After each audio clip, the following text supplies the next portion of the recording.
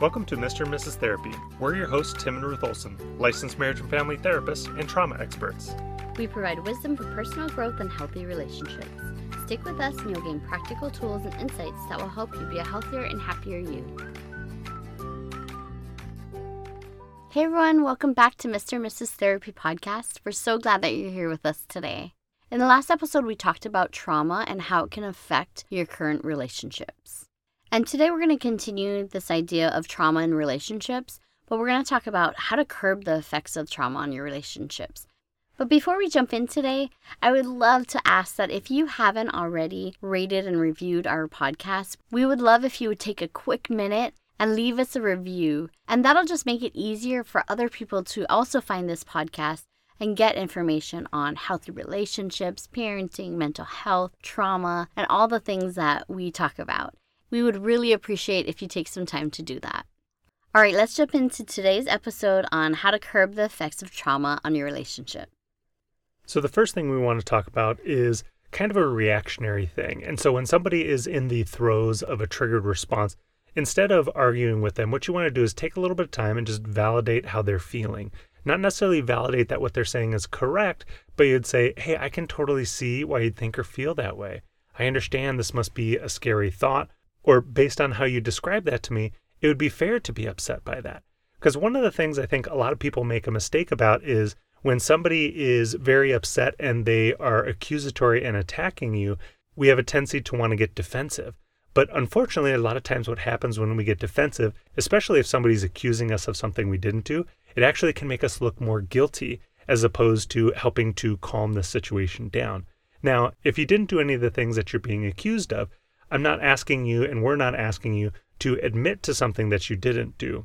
All we're asking you to do is see through the accusation and identify what the feeling is that your partner is likely feeling. That must be scary. It must be very scary to think that I had an affair, or it must be very frustrating to think that I might have lied to you. And when you do that, when you are not defensive, but you're validating how they're feeling, a lot of times that can help to de-escalate the situation. But if you jump right in and you get argumentative and combative with them, even if you're able to intellectually prove that what they're saying is inaccurate, they're going to be more likely to be more upset and more frustrated with you.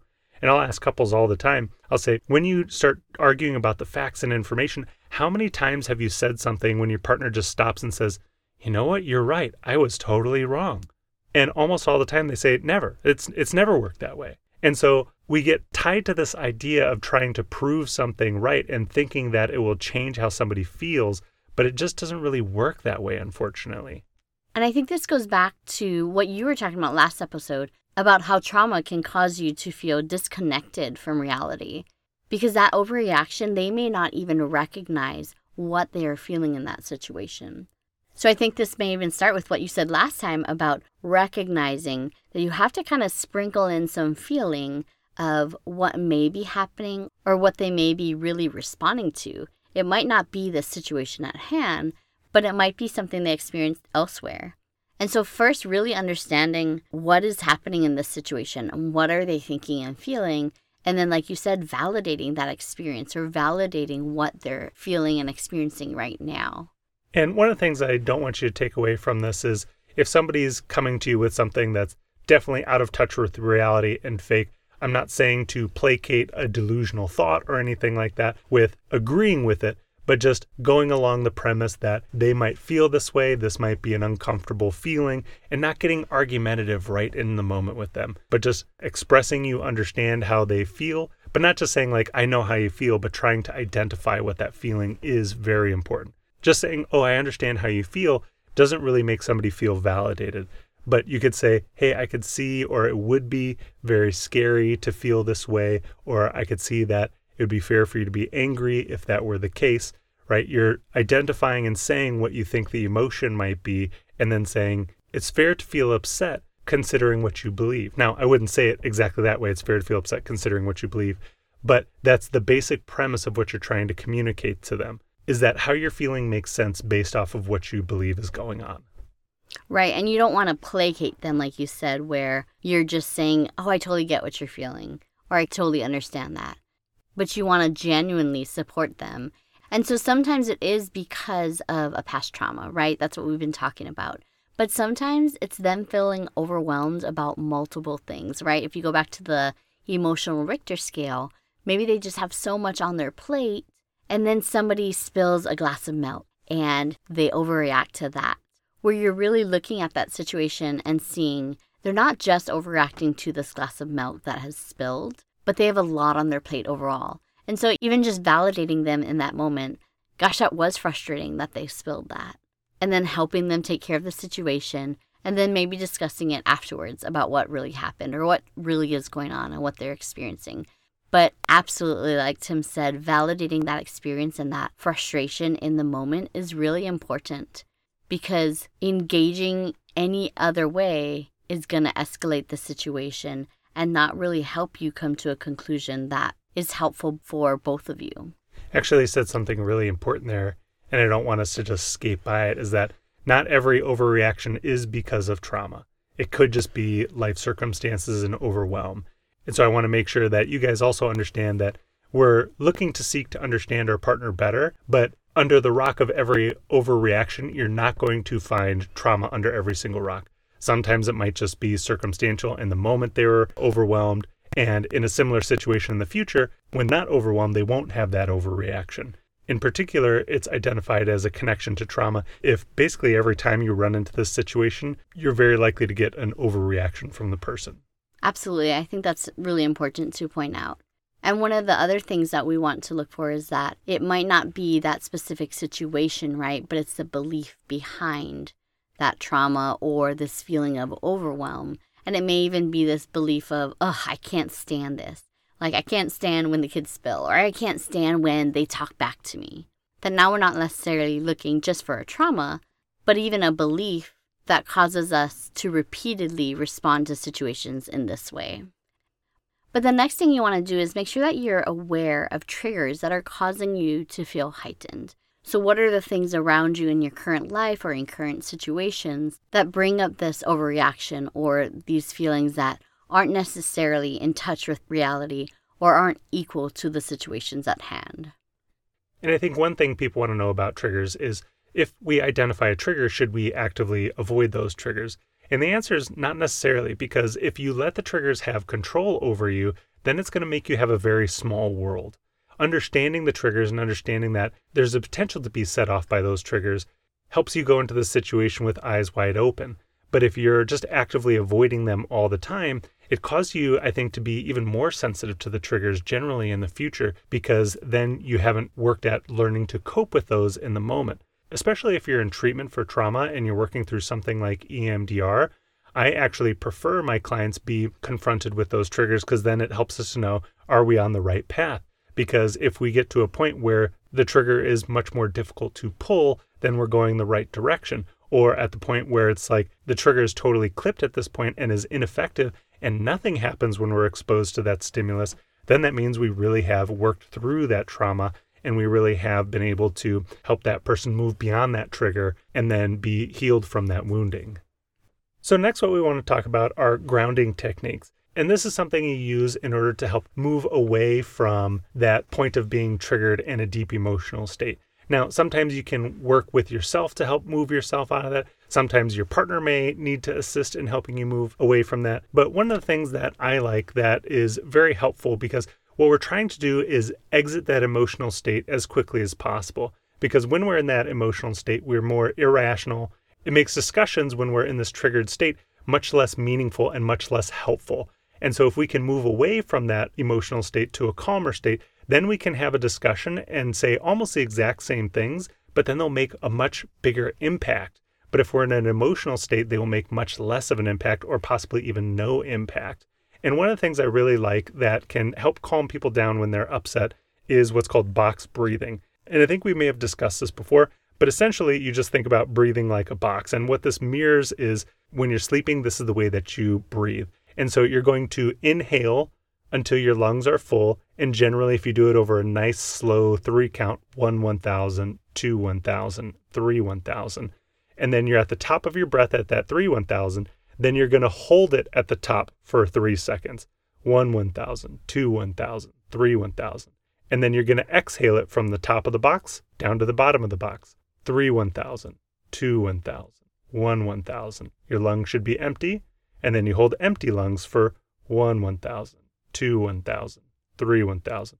And then you start that process over. So if you ever watch somebody who's sleeping who doesn't have, let's say, sleep apnea or something like that, you will see them breathe in, pause, exhale, breathe out, pause, and then inhale again. So another good grounding technique is using your 5 senses to help you focus in on what's happening in the here and now. What are you seeing around you? What are you hearing? Right? And go through each of the 5 senses. And so what that helps you do is recognize what is true in the here and now. What is happening right now?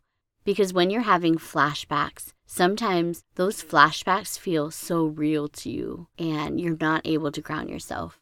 And you can even use this when you wake up in the middle of the night and you're experiencing a nightmare, where sometimes it takes you a minute to look around and recognize, okay, where am I at? There's my alarm clock. That alarm clock is not in my memory or not in this nightmare. Or looking over at your spouse, maybe putting your hand on your spouse and recognizing that they're there. Or looking at other things in your room to help you ground yourself to the here and now.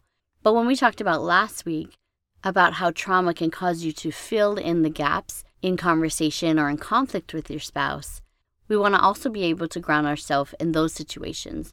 If you're having a conflict or a conversation with your spouse and you're overreacting or you're a little disconnected from reality and you begin filling in the gap, they meant this because of this, and you start filling in their side of the story, even if it's something they've never said, you want to make sure you back up a little bit and ground yourself in those situations as well. So think about, who do you know this person to be? Who do I know Tim to be?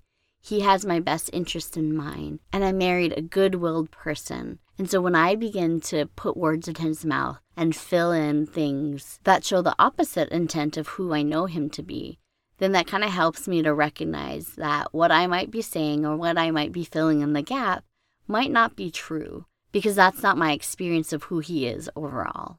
Another thing we can do in order to help ground ourselves is describing a very positive event. And this can be a little bit difficult because when you're upset, your brain is on this one track of thinking of a negative thing.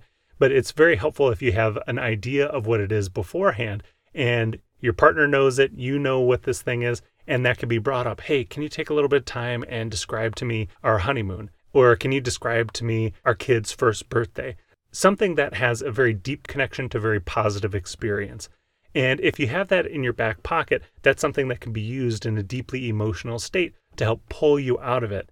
Now, we do trauma work all the time, and we actively engage people and work at getting them into this deep emotional state to help work through it. But if in a session we're not able to fully complete that trauma work, that's exactly how we pull them out. We have them describe and kind of immerse themselves in this very positive experience that they've had. And it's a tool that you can always have in your back pocket for yourself or for your spouse to help them to move away from an emotionally triggered event. But this requires the person who is very upset to generally have buy-in before the case. If they have buy-in before the case and they say, okay, yeah, I agree, I want to do this if I'm really upset, you can remind me to think about this event, and then I will. But if you're just kind of throwing this at them and they're not aware that this is a part of what you're trying to do, they might be more resistant to that. And the next thing you can do to curb the effects of trauma in your relationship is to help calm your central nervous system. And some of what we just talked about through grounding techniques will help you to do this, right? Breathing, using your 5 senses to figure out what's happening. All those grounding techniques will help you calm your central nervous system. But also calming your central nervous system through co-regulation, so allowing your spouse to help you calm your central nervous system. So this may be through them talking to you in a calming tone or just being present with you. You having physical interaction or physical touch with them, right? Them putting their hand on your back or rubbing your back. But this can also be through a hug. And we've talked about this multiple times, using that cow hug or a bear hug where they just kind of envelop you to a point where you then have that, in a sense, a stuttered breathing where then you're heightened and then you can feel that. And then you have that kind of releasing breath. And in order to get to that point, it might take a minute or two to get to that releasing breath. But that is a big cue that you are letting go of not necessarily all of the emotion in the moment, but when that big breath comes, it's the majority of the discomfort is being released in that moment. And you want to make sure that you're doing this preventatively in your relationship, right? Where you begin to have a routine where whenever you leave the house, you make sure you kiss your spouse.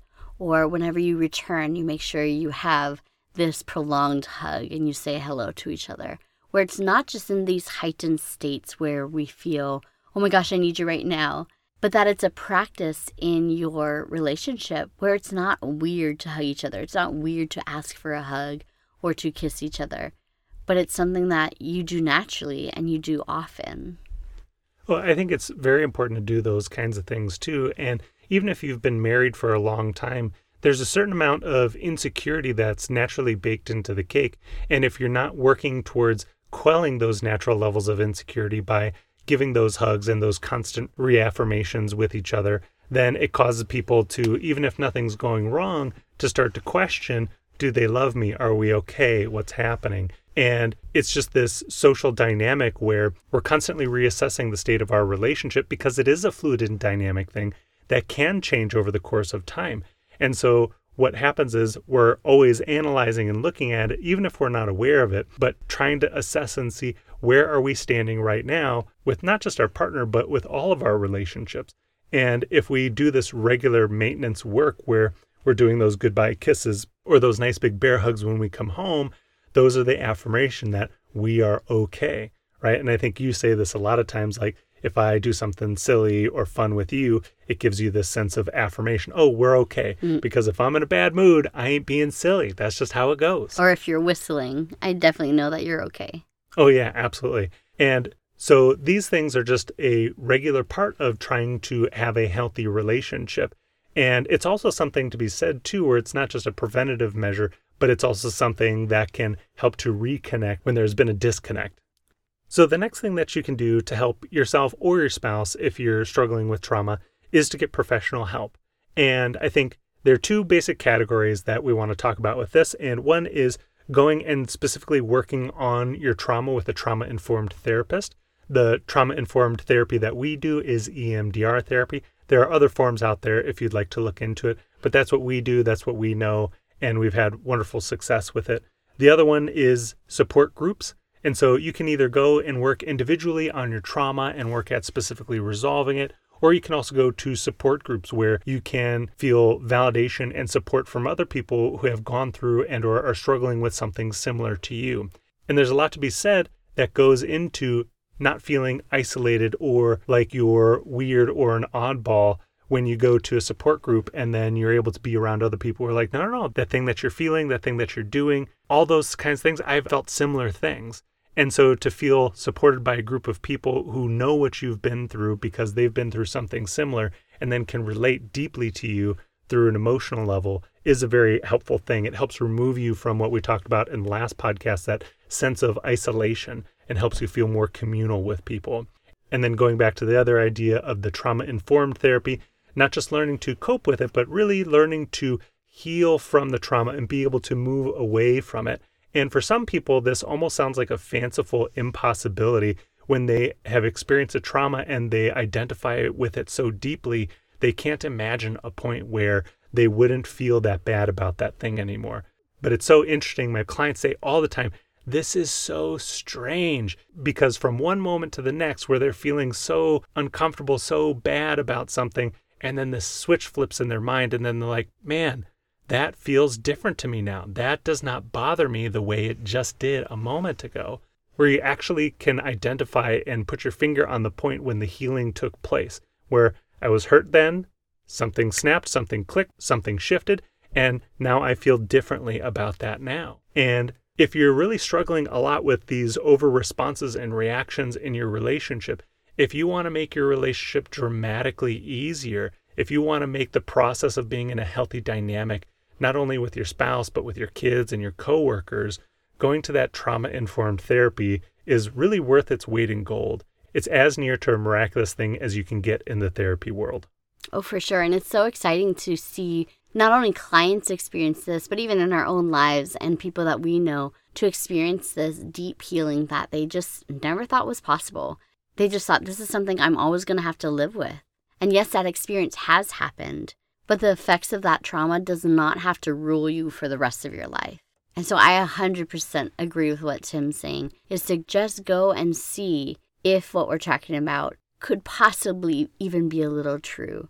Go and get that therapy. Go and get the help that you need, and you'll be amazed with the healing that can come from it. And the last thing we want to talk about with how to curb the effects of trauma on a relationship is to get social support and have healthy relationships so that you can feel connected with people. Because one of the effects that we talked about last time of trauma on relationships is feeling isolated. And so in addition to going to that support group that Tim was talking about, this is just having healthy relationships around you. Join a club, join a church, join a place where you gather with other people and you have something in common and you begin to get socially connected.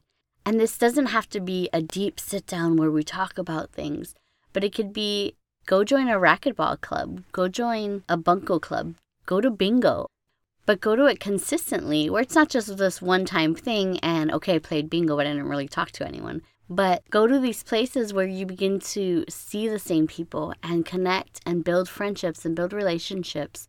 Because it is hard after you get out of school, where there's not really a set place where you're meeting people, unless you're intentionally getting out there and being able to interact with people to then create healthy and meaningful relationships. And so then you don't feel so isolated and you don't feel so alone. All right, guys, thank you so much for listening. And remember, if you haven't already joined our Facebook group, you can find a link to it in the description of the show notes. And we look forward to seeing you in the next episode. Remember, your mind is a powerful thing. Thank you so much for tuning into this episode of Mr. and Mrs. Therapy. If you enjoyed this podcast or found it helpful, we'd love for you to take some time and leave us a review on Apple Podcast.